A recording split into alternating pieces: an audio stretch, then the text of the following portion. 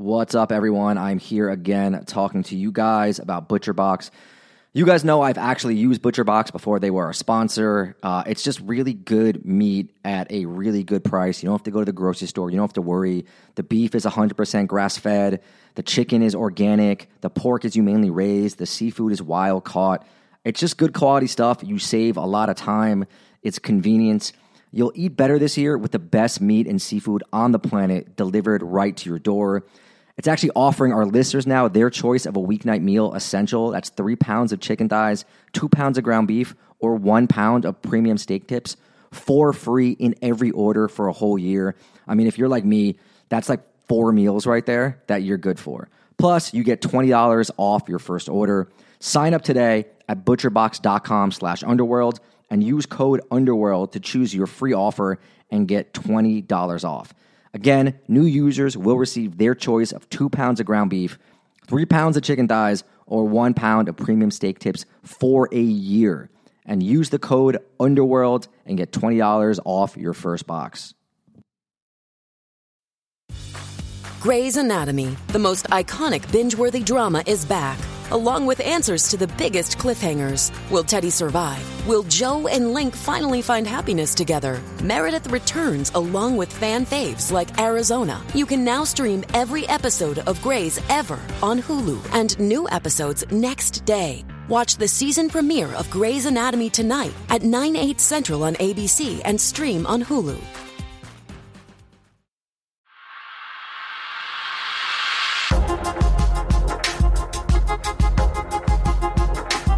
Welcome back to another episode of the Underworld Podcast, where we dive into the worlds of organized crime and various criminal phenomenons. I am your host, Danny Gold. I probably just said the word phenomenon, but we're going to keep going with it anyway. Phenomenon?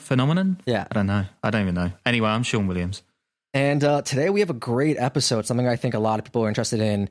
Brighton Beach, Russian mafiosos, many of them Jewish. It's a really fascinating story that I think draws a lot in. But first, Sean, I'm not a proud man, this isn't where I want to be in my life, asking people to go to our Patreon, patreon.com/theunderworldpodcast and support us. But I got to do it anyway, no shame here. It's the saddest thing because you're not used to it, but I've been cap in hand my whole life. So yeah, but I'm making that sacrifice now. So please, if you can, patreon.com/theunderworldpodcast, support us. Let us know that we're doing a good job and we should keep doing this. But anyway, in the late 1980s and early 1990s, the Brighton Beach neighborhood in New York City was a war zone. Dozens of bodies were dropped, some at nightclubs, some on the boardwalk in broad daylight.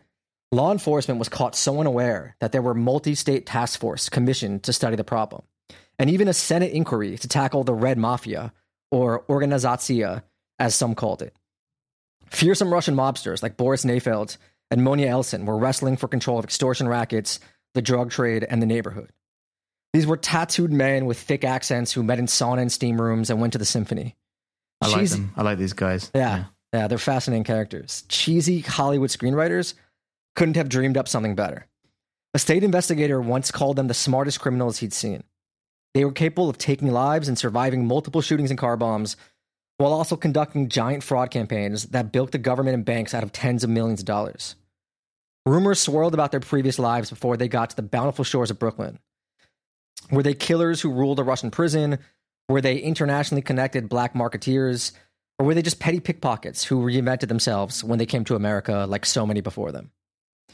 It's hard sometimes to grasp the reality of organized crime and mafia figures. Like sometimes the people that tell the stories have a vested interest in making them larger than life, whether they're journalists, law enforcement, or the crime figures themselves. And this is kind of the quintessential example of that story.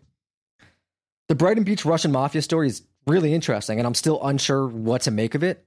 In the 90s, there was this panic about these super Russian mafias operating in America and globally. And to be sure, they were doing some pretty big time stuff, just vicious murders, hundreds of millions of not billion-dollar scams. But there was almost like a satanic panic-like element to it at times where the media and law enforcement just really ran wild with the accusations and the story. Yeah, I mean, the wall's just come down, right? So the media probably just needs its Russian bogeyman still. I mean, to be honest, they were doing it before the wall even came down and all this happened. I think it's just, we saw in the Chinese Mafia story was something that happened in the early 80s as well with the Chinese Mafia. But yeah, it's still, I mean, I'm still confused by it. And Robert Freeman, who was this like old school gritty reporter, the kind of guy who got death threats and drank in bars with goons of all sorts and hitmen and feds, is really at the crux of some of it. And a lot of today, the story I'm telling comes from his work, which, you know, big long form stories in New York Magazine, Vanity Fair, The Village Voice, and his book, Red Mafia. He was an incredible reporter, and his work was focused on calling attention to the burgeoning Russian crime problem because no one else, like not even the feds, were paying enough attention. He even got a 6-figure bounty placed on his head. But at some point, do you end up being a hype man doing more to promote them than anything else? And that's the thing that with journalism in general, right? And that I've grappled with in my career. When are you calling attention to a problem and trying to get action taken, trying to, you know, put it on record? And when are you sensationalizing and making it worse than it is? Yeah, I mean, here at the Underworld podcast, we're never going to be accused of sensationalizing crime, right? We're telling stories, man. You know, it's like, just how it is. We're not The Economist, you know?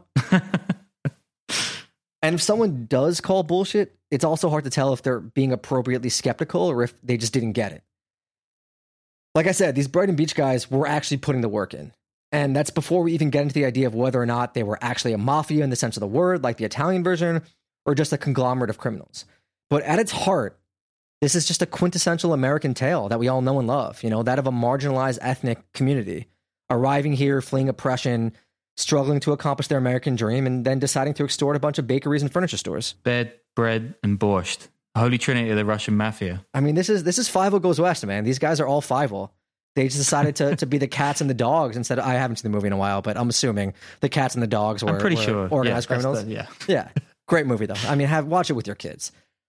But let's dive into it. I'm kind of wired on coffee right now. I don't know if you can tell. I'm going for it. They'll make some good stuff, right? Yeah. First though, we need the sweet background before we get to the fun stuff, which I know you guys know and love. You had 2 real waves of Russian organized crime taking off. One initiated in the 1970s with one wave of Soviet immigration that was mostly Jewish, and one that happened in the 1990s with a second wave after the fall of the Soviet Union.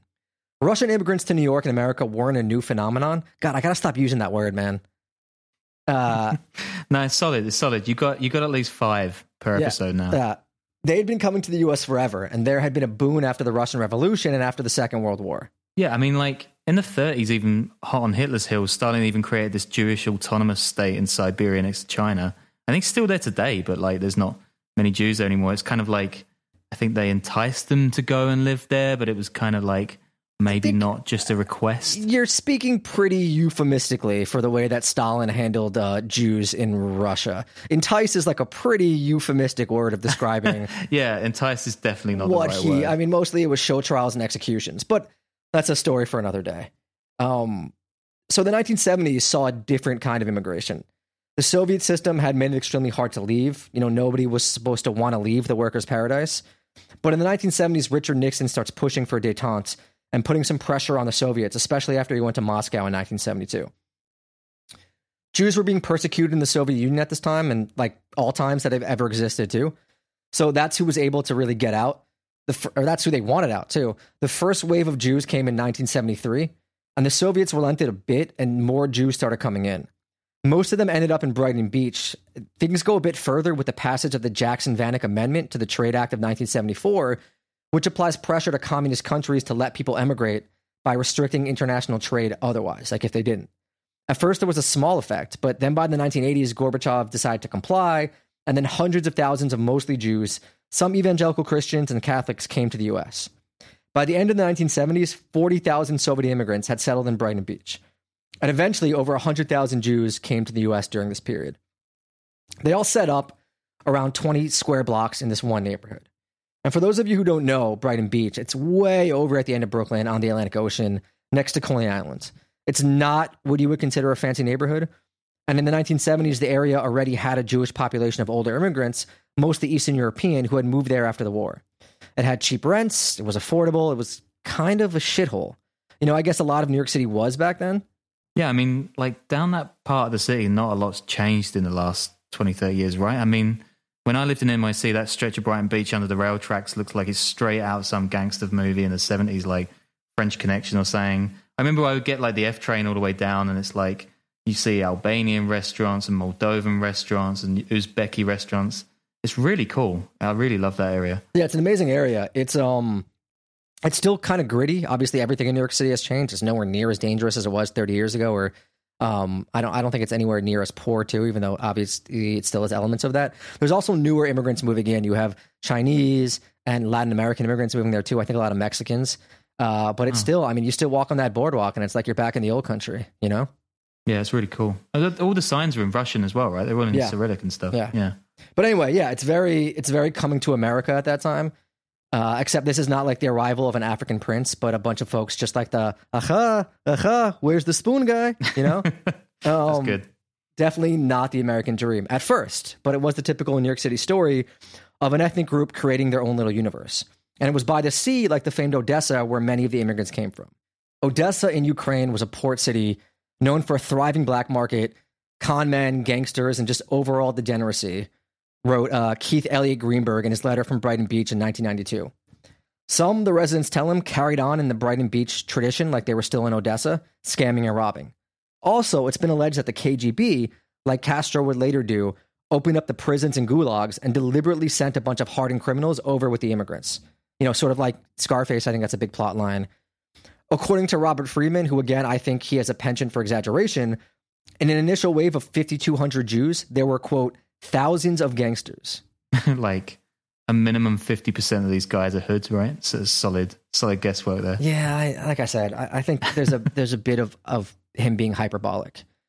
Others have it that some criminals faked ID documents to be made Jewish to get in on the emigration. Both of these are taken as fact by many, but there's more to why organized crime gained such a foothold among the Brighton Beach immigrants, and that's because of where they came from and the mentality that they brought with them from having to survive in the communist system, and the mentality and how they saw America and freedom, baby, capitalism, you know? In Soviet society, like in any authoritarian or communist society, you kind of had to scam to survive. I'm going to read some quotes from an investigative paper that was commissioned as a part of a look into the Russian organized crime in New York, Pennsylvania, and Jersey, which, you know, a joint partnership between law enforcement in all three states.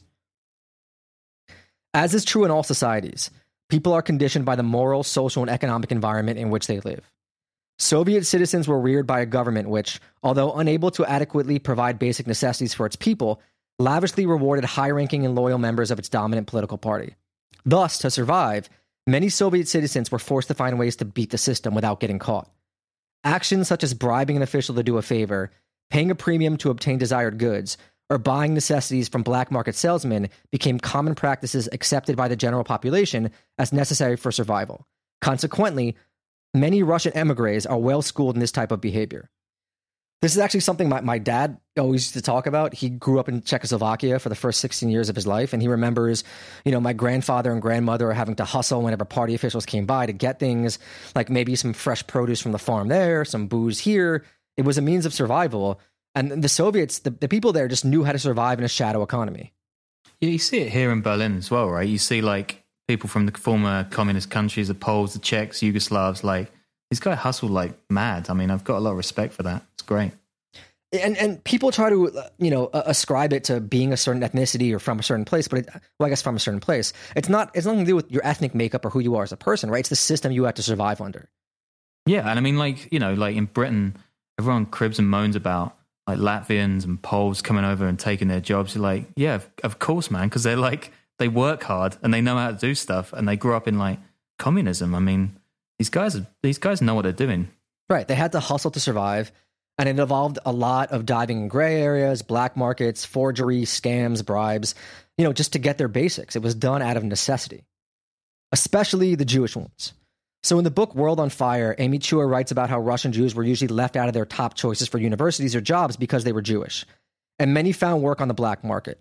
Misha Glenny talks about this in his book Mafia too, when discussing the Russian Jewish mobsters that flocked to Israel around the same time period and later in the 1990s. Yeah, and this like was a massive wave of immigration, right? So in the 90s, I think it was like 1 million ex-Soviets fled to Israel, and Israel has less than 10 million people even today. So you can imagine how like it completely changed the face of that country overnight, really, or in 10 years, rather. I want to do an Israeli crime episode, and we'll definitely talk about Israeli organized crime. We'll talk about that as well. Yeah, for sure. Yeah. So Glenny says that while there were a few exceptions, Jews were mostly kept out of the top jobs. Lots of them found work as something called tolkachi, again, I'm mispronouncing that. Because of this, lots of them found work as something called tolkachi, which basically the word means they were people whose role was to use informal connections to enable production managers to meet or manipulate targeted outputs imposed by the central economic plans. Or, for lack of a better word, they were hustlers. They were smart, they couldn't get work elsewhere, and basically they had to become super resourceful wheeler-dealer types who kept the poorly planned Soviet economy moving. Quote, who could hustle the right materials from any source anywhere. Connections, entrepreneurship, skills in the most trying of circumstances. So you can see how that translates to organized crime and racketeering. Says Glennie, quote, the criminals and oligarchs emerged from the communities who inhabited the twilight periphery of the Soviet Union. Although usually denied access to the central institutions, they were not pariahs. Instead, they were compelled to seek out the possibilities of social and economic activity that existed in the nooks and cracks of the state. Now, this is referring mostly to the rise of oligarchs inside Russia in the 80s and 90s, but it also applies to the average citizen, Jewish citizen as well, not to mention Georgians, Ukrainians, and even Chechens. And it's really a shame to think about when I think about it, because my maternal grandfather was hustling like this in the 1940s in the former Soviet Union. He was a black marketeer in Kazakhstan after the war, in these DP camps. During the war, too, I think when he was there briefly, he was stuck in these essentially refugee camps, and that's what he did to survive. And imagine where he could have gotten over the next 5 or 6 decades if he hadn't come to America. I mean, I could be part of an oligarch family. The podcast would just be about me. Fuck it. I wouldn't even need a podcast. Whoa. I mean, when we get our millionth listener in a month, we won't be saying that. And besides, we're recording this on a Friday evening. I'm about to go down the casino, so you keep doing the podcast. we gotta pay off those gambling debts. Yeah. Anyway, even as these immigrants were leaving, they had to adapt this hustler mentality to survive. The Soviets limited the amount of money that the immigrants could take out of the country. So everyone had to smuggle things out from cans of caviar to diamonds to gold. When my father's family left Slovakia, they did the same thing. They had to smuggle things out in their shoes and sewed into their jackets and things like that. It's crazy. But back to that investigative paper. Quote, in sum, Russian emigre crime in the United States did not grow out of the same cultural alienation and economic disparity experienced by other immigrant groups. Russian emigre criminals did not begin their criminal careers as members of adolescent street gangs and ethnic ghettos, as did many Irish, Italian, Jewish, African-American, Latino, and more recently Chinese and Vietnamese criminals. Instead, they engage in a variety of frauds, scams, and swindles, because those are the kind of crimes that mostly build upon their previous experience in the former Soviet Union. Unlike their ethnic predecessors in crime, Russian emigres do not have to go through any developmental or learning process to break into the criminal world in this country. They are able to begin operating almost immediately upon their arrival. Yeah, that's really cool. So you get this whole wave of guys coming straight off the hustle production line, and they're ready to make it rain right off the bat, right? I mean, they were original scammers, baby. They forget these Instagram rappers talking about credit cards. These guys, they were the originators. They were the real deal. Geez. Yeah. But cool. This was freedom for them. This was the free market. Everyday citizens not having every word and move monitored. No secret police. Money just wide open for the taking. Again, Scarface reference. It's not even a good movie, and this is a particular vulgar quote. But this country is like a great big pussy waiting to get fucked. I feel dirty just even saying that. I'm a polite, I was just going to let that one lie. I wasn't even going to comment on that. As a Russian mobster told Robert Friedman in a 1994 New York Mag article, you have to understand the Russian mentality. In the former Soviet Union, the only way to survive was to scam. He later goes on, in this country, it is easy to make money. I love this country. I would die for it. That's street level Iwo Jima vibes there. I mean, isn't it crazy that the best way to prepare someone for American capitalism is Soviet communism? Yeah, it's really cool. I don't know if it's the best way to, prepare someone. Maybe the best way to operate in the gray areas of it and illegally. I don't know. Yeah, maybe going to Harvard and having a bunch of friends that own banks is probably the best way to prepare someone, Isn't that the real mafia, man? Now, of course, most of the Russian Jewish immigrants who came in were not hardened gangsters.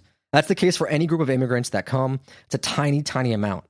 But talking about average upstanding citizens, it just doesn't make for a great podcast. So let's talk about some of the ones who were. Yeah. When these guys first start off, they're your average two-bit hustlers running every scam in the book. Selling fake driver's licenses and social security cards, doing credit card scams, extorting their local immigrant communities, literally switching out real jewelry for fake jewelry in stores. I mean, this is real slapstick stuff, like a Charlie Chaplin movie. There's even, I mean, I couldn't believe this. There's a sack of potatoes scam where they convince some poor recent immigrant that a sack is full of gold coins when it's actually full of potatoes. I mean, it doesn't get more Slavic than a scam involving a sack of potatoes. I mean, I know all these guys are like fresh off the boat, but that's pretty fucking stupid. That's amazing. I mean, I'm probably selling it short. Like, I'm sure there were other elements to it, but it was literally called the sack of potato scam. Cool. Yeah, great scam. But some of these guys, they start to take things a little bit further at first. And the first of these is Evsei Agron. Agron is not to be trifled with. Rumor has it that he walked around Brighton Beach with a cattle prod, which is just, I mean, that's a solid, unique accessory. It's the right type of flair. He was born in 1932 and lived in Leningrad throughout the war, surviving the blockade. A Russian paper said he was rumored to be a murderer and went to jail in Russia and served 7 years. But there's also rumors that he served time for being a pickpocket and a financial fraud. And you'll see that with a lot of these guys. No one really knows if they were some vicious murderer back home or some run-of-the-mill purse snatcher. A lot of their bios are just completely up in the air. The story goes that at one point he became a money manager of sorts for criminal types, collecting and paying off lawyers, which is how he became known in the Russian underworld. He was said to be just a steely guy, dressing like a lawyer, taking his wife to the symphony. He stopped off in West Germany in 1971 to run a prostitution ring, and he came to the U.S. Classic connecting flight hustle. Just like, I gotta make stock of her for a few years, you know, like get some hookers, make some money. But after that, he comes to the U.S. in 1975, where he was classified as a jeweler. He was shot in 1980, the first of many times. Typically, they call him the first Don of Brighton Beach, and he operated out of the El Caribe Social Club, which still exists, and which Michael Cohen of Trump fame was involved with. This episode is brought to you by Bumble. So, you want to find someone you're compatible with, specifically someone who's ready for a serious connection, totally open to having kids in the future, is a tall, rock-climbing Libra, and loves rom-coms with vegan pizzas on Tuesdays just as much as you do. Bumble knows that you know exactly what's right for you. So whatever it is you're looking for, Bumble's features can help you find it. Date now on Bumble. Okay, this is a crazy one. The highly anticipated second season of the hit podcast Proof is finally here. Proof is an investigative true crime podcast co-hosted by Susan Simpson of Undisclosed and Jacinda Davis of Evil Lives Here. Proof made headlines for its first season in 2022 after proving the innocence of two Georgia men serving life sentences for murdering their friend Brian Bowling when they were just 17 years old. So 25 years later, on December 8th, 2022, both men were freed based on evidence that was unearthed in Proof, in the podcast, which, again, insane. In the second season of Proof, Murder at the Warehouse, it's called, Susan and Jacinda, they're back on the case again, this time traveling the streets of Manteca, California, to uncover who really murdered 18-year-old Renee Ramos. On June 5th, 2000, Ramos's body was found buried under a pile of debris inside the shell of a new Home Depot building. Despite tips hinting at alternate suspects, tips that were ignored until now, Renee's boyfriend, 18-year-old skateboarder Jake Silva, and Ty Lopez, the 33-year-old uncle of one of Jake's close friends, were arrested and convicted of her murder. Fans of true crime and investigative series won't want to miss this riveting new season. Again, last season, they got someone off. They got two people off of a murder. So follow the case as Susan and Jacinda uncover long overlooked evidence about what really happened to Renee by listening to Proof, Murder at the Warehouse, wherever you get your podcasts. Agron also apparently used to stop at the Russian Turkish baths on East 10th Street once a week, which has the full endorsement, I think, of the Underworld podcast. I used to go like every 2 weeks back, like wait, when these things were okay. And it's just a delightful place. You could sit there and listen to like old Jews talk about tax codes, models trying to recover from a hangover, Russian gangster types getting wasted, recovering addicts, former hardcore punk guys now into yoga. Punk guys now doing yoga is basically half of Berlin, right? And Brooklyn, I guess. And it's just all sorts of weirdos trying to sell you all sorts of things at times. Like, you can't beat it. And the food is incredible. I remember once I was ordering, I think, borscht there, and I saw a mouse crawl across the food preparation area. And then I look at the cook there, this guy Sergey, and he looks at me, we make eye contact, and he goes, "What? It's good for flavor." I mean, you can't beat that. Like that's awesome. It's a fantastic place. When they reopen, please go support them. Anyway, Agron was running protection rackets, extorting people left and right, earning $50K a week in the early 1980s. He was also running scams of all types. A Village Voice article about a guy named Murray Wilson, a lawyer accountant type who worked with a lot of these guys, details one. Quote, in April 1983, Agron and a large contingent of Russians accompanied Wilson on a Passover junket to Las Vegas's Dunes Hotel. The immigrants were there to assist Wilson in a $1 million heist from the hotel casino. The plan was simple. Wilson, a valued Dunes customer, had arranged for credit to be advanced to the Russians, who, unbeknownst to the hotel, had no intention of gambling. Instead, the Russians returned the chips to Wilson, who had other associates, then fully clothed, I don't know why it says that. I think they were meeting in steam rooms, redeem them for cash. I mean, this is like, I don't know how you get away with this. I guess a lot of fake documents, but it's not sophisticated stuff, right? There was some sophisticated stuff going on, and we're going to introduce Boris Nayfeld. And Nayfeld is just like, he's just perfect. If you ever like Google a photo of this guy, he was actually just recently released from prison again, I think in 2017, 2018, I think after serving another sentence.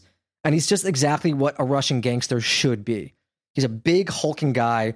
He's older now, covered in tattoos, shaved head, just like really tough looking, speaks in broken English with like the real thick TV-like Russian accent, which I'm going to be forced to impersonate later on. So forgive me for that. I mean, hell, his first name is Boris. He was photographed for this recent AP article, just tattoos fully out in a robe in a bathhouse. He's in a Nat Geo doc about the Russian mob, which I used some information from. And he's giving an interview where he explains how he started getting involved in extortion and racketeering. And he describes it like this. I take gun, I put on head. I tell them, you not pay me, I kill you. He pay. I mean, I was going to say a shit joke there, but that stands on its own. That's an incredible quote. It's like perfect. He is the TV version of himself. Well done for treading that line between a Russian and American accent there as well. I mean, just a twinge. It's the best I can do. One report has Nayfeld trying to be a taxi driver, then a house painter, but it didn't work out, so he started robbing churches, synagogues, running simple extortion scams. Another report says he got off the plane from Belarus in the late 1970s and went to work in the criminal underworld right away. Agron took him under his wing, using him as a driver/bodyguard, sort of the Christopher Moltisanti to his Tony. We're in the early 80s right now, and the hot new thing in Mafia circles is the fuel tax scam. Prior to 1982, every gas station had to collect fuel taxes, 40 cents on the gallon. But the law changes so that now the fuel wholesalers need to pay it. Quote, licensed fuel companies began to purchase bulk fuel and move it through bogus sales to a series of dummy wholesale companies. This created what came to be known as a daisy chain. Gas was transferred from one company to another till it gets to the last one, which is just a P.O. box. They faked like the taxes were paid, sold it to independent stations at cut rates with fake taxes paid stamps, and eventually the P.O. box company disappears and no one pays the taxes, which 40 cents on a gallon adds up to a lot of money. There was another involving selling home fuel as diesel fuel or vice versa. I really don't know. I mean, this is the part of organized crime that isn't that much fun to talk about. But what I do know is this starts making organized crime figures tens of millions of dollars, into the hundreds of millions after a few years. And the Russians are in on it. There's a lot of debate about this, but apparently the fuel tax scam started with a Long Island businessman who got threatened while doing it by local Long Island thugs. I don't know what local Long Island thug means. I think it's just a bunch of guys who, they're all former lacrosse players and they drink Bud Light Tall Boys on the LIRR and they have Yankees logos tattooed on their calves. I mean, what is happening right now? Who are these people? There's a few what people. There are a few people who will get these references, I think, and I'm really catering it towards them. Okay. So this guy who was threatened by the local Long Island thugs, he gets the Colombo family to help. If you've seen any Mafia documentary or podcast or web show, you've no doubt seen Michael Franzese, who was high up in the Colombo family. He was one of the ones who got the Italians into it. Meanwhile, at the same time, another Russian organized player named Michael Markowitz was running the same scam. He eventually linked up with Franzese. The Nat Geo doc calls Markowitz the Jewish Scarface, which is like kind of unoriginal and lame, but whatever. Together, Markowitz and Franzese are running 600 gas stations together, bringing in 8 to 10 million a week. And the feds aren't nipping this in the bud? Like, what's going on here? 600? Eventually they catch on, but I mean, it's a pretty This is a low information era. The technology isn't what it used to. I think a lot of this is done by hand. It's a good scam, and you can see because everyone got involved in it. And this Michael Francese guy, like he's all over the TV, right? He's like relabeled himself as kind of the spokesman for the Colombo family or whatever, but like he's actually legit, right? The guy was pretty high up in the organization. Like he's not just spouting his mouth off, I guess. Oh yeah, no, he's the real deal. Like he was high up in like one of the 5 families. Frankly, I don't know how he's allowed to get away with talking about some of this stuff. But he's got fantastic insight, but he's like really, he's all over YouTube. He's all over every interview. I think BuzzFeed does like 50 videos with him. Everyone does videos with him because very few people like this talk. But, he's doing the speaking gigs, whatever. I support it. Good for him. Markowitz and Agron, they don't really like each other. And Agron is running his own tax fuel scam with his buddy Boris Nayfield and another Russian wise guy named Marat Balagula, who had actually taught them how to do it. Balagula was different. He was smarter than Agron, smarter than Nayfield. He had grown up middle class and studied mathematics. His father was a lieutenant in the Red Army, and he managed a food co-op of sorts on a Russian ship on the Black Sea where he familiarized himself with the black market and wheeling and dealing. Balagula was born in Odessa in 1943. He came to the U.S. in 1977. Balagula said he read about capitalism while in the Soviet Union and knew he could do well over here, according to his lawyer. They say he's the one who really, truly changed things for the Russians, who got them organized, really got them in bed with Italian crime families. Balagula goes and allies his crew with the Lucchese family, a different one of the 5 families, and they protect him. You got to understand, the Russians, they were not this big, scary crime family during those days that we kind of think of them as now. They were wild, they were reckless, but they were kind of weak compared to the Italians, who back then had everything on lock. Also, the classification of them as a mafia seems like a bit off. They don't operate like the Italians do at this point with families and strict hierarchies. There was no capo regime, soldiers, that sort of stuff. Alliances and enemies shifted per scheme. Their whole thing was based on opportunism. Who knows who and can do what with who for which scam. Yeah, and these guys, are they just based in New York at this time? Are they just down in Brighton Beach, or are they all over the country? Like, they're in Brighton Beach. I think there are various elements starting to make waves in Los Angeles, in Miami. But for right now, their center is Brighton Beach. But the feds and the local cops, on the other hand, they have pretty much no clue what's going on. The Russians had just sort of shown up and started running wild in the late 1970s, and law enforcement wasn't tapped in at all. They had no idea who these guys were, not to mention there were barely any Russian-speaking members of law enforcement. Anyone who did speak Russian in law enforcement was more focused on Cold War stuff than organized crime, which didn't exist much in this space beforehand. And organized crime was really focused on the Italians. Also, the Russians were an extremely insular community. They took stop snitching to like a whole new level. It wasn't just out of fear of retribution from the organized criminals, but remember, a lot of them didn't speak English, and they still had the Soviet police state mentality. Back in the motherland, you did not talk to the state.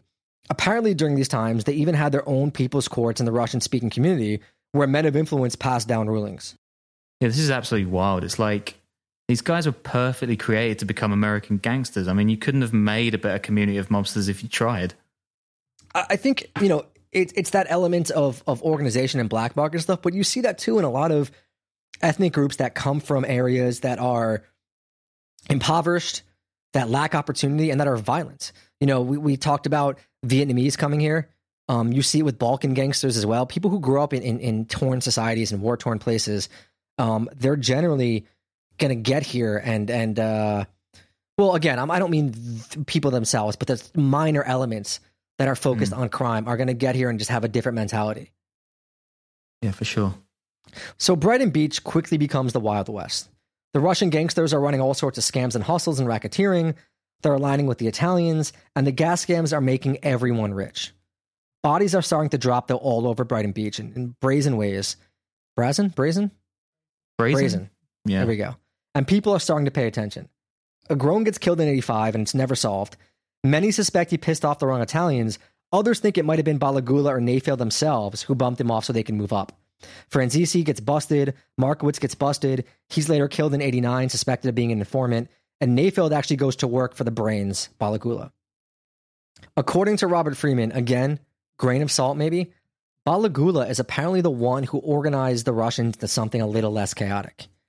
He's said to have ties with, quote, KGB spies, corrupt third world despots, and international terrorists. He transported automatic weapons from Florida to the USSR via New York. In Sierra Leone, Balagula and the Genovese gangsters financed the presidential campaign of Joseph Momo in 1985, gaining access to many subsequent business deals such as importing whiskey, printing the country's money, and the importing of oil. Wait, so they did the Russian mob was printing the national money of Sierra Leone? Like, that is globalization right there. You know, again, this is something I really got to look into more, but this is according to Friedman. He was super tapped in. I just, that is crazy. Grain of salt. But his reign at the top was short like leprechauns, as they say in Brooklyn.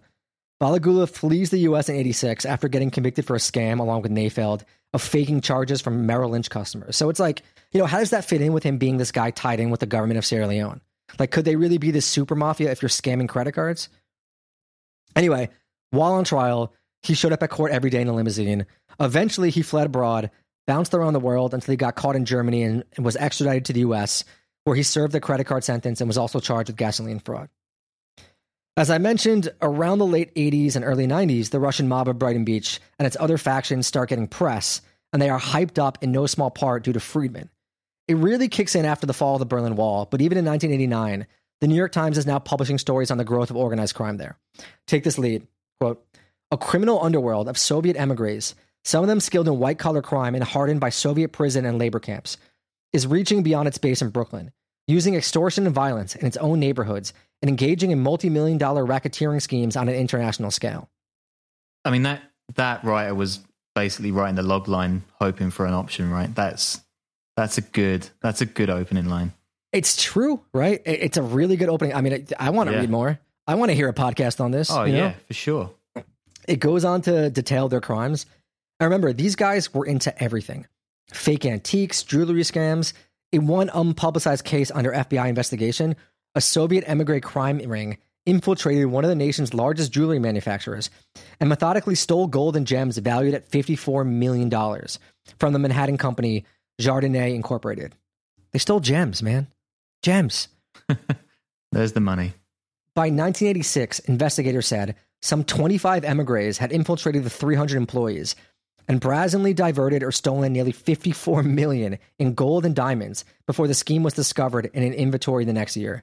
I guess this is the least surprising scam they did for me, right? Because aren't a bunch of those diamond guys in Midtown Manhattan former Soviet Jewish emigres as well? I remember checking them out when I was going to get married in New York, and I was led down all these kind of corridors and back rooms stuff with all kind of crazy stuff. It's pretty cool. Pretty mad that people don't even know that this is right next to the Empire State Building as well. Yeah, the Diamond District, man. You're in the Empire State Building. Yeah. 47th Street. It's around that way, right? Yeah, it's crazy, man. It's super shitty. I don't know if the ones they ripped off were Russian Soviet emigres. I feel like at that point they would have been more clued in. So I'm going to assume no, but again, I have no idea. Fact check me, people. Look this up. Because we're too lazy to. Many of the Soviets who came over had technical skills, were highly educated. This is the new batch, by the way. Technical skills, highly educated, or trained in the undergrounds that flourish in bureaucratic communist states, like forgery. And you can kind of see the lore forming.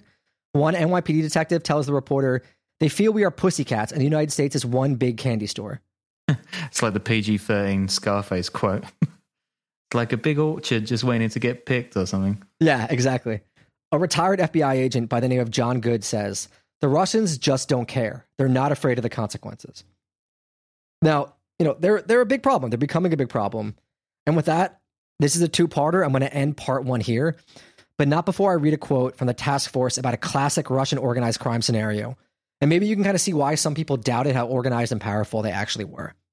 In Brighton Beach, a Russian emigre shoplifter was the extortion victim of Alexander Levitchitz, also known as Sasha Pinya, a particularly violent Russian emigre criminal. The basis for this extortion is notable. Pinya and his girlfriend became involved in an argument over Pinya's infidelity, based upon information provided to Pinya's girlfriend by the shoplifter. Pinya demanded a monetary settlement from the shoplifter to atone for the problem he had caused.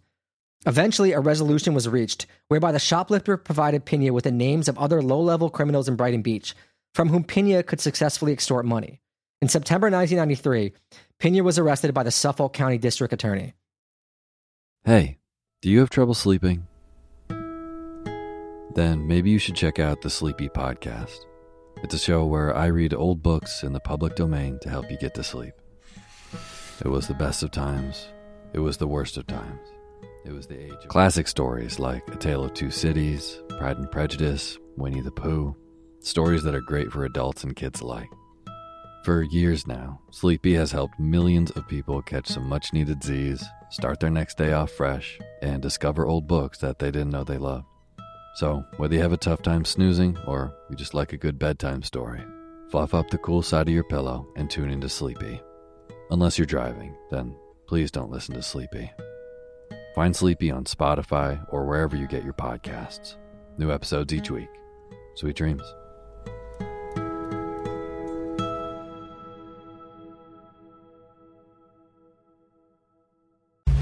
The information that I am providing today is coming from higher dimensional consciousnesses. Things got so weird during 2020, and it wasn't just the QAnon conspiracy theorists. This New Age channel told us Donald Trump is a massive and powerful light worker. A light worker? And then what about this Oprah-endorsed, best-selling feminist health icon talking about heavy metals that are in vaccines that make our bodies literally into an antenna with 5G? As we continued studying what we now call conspirituality, it only got more intense. This is the cult of Baphomet. This is Molokite worshipping stuff. It gets very gory in the basement. And it culminated with that shaman dude showing up at the Capitol insurrection. But it didn't stop there.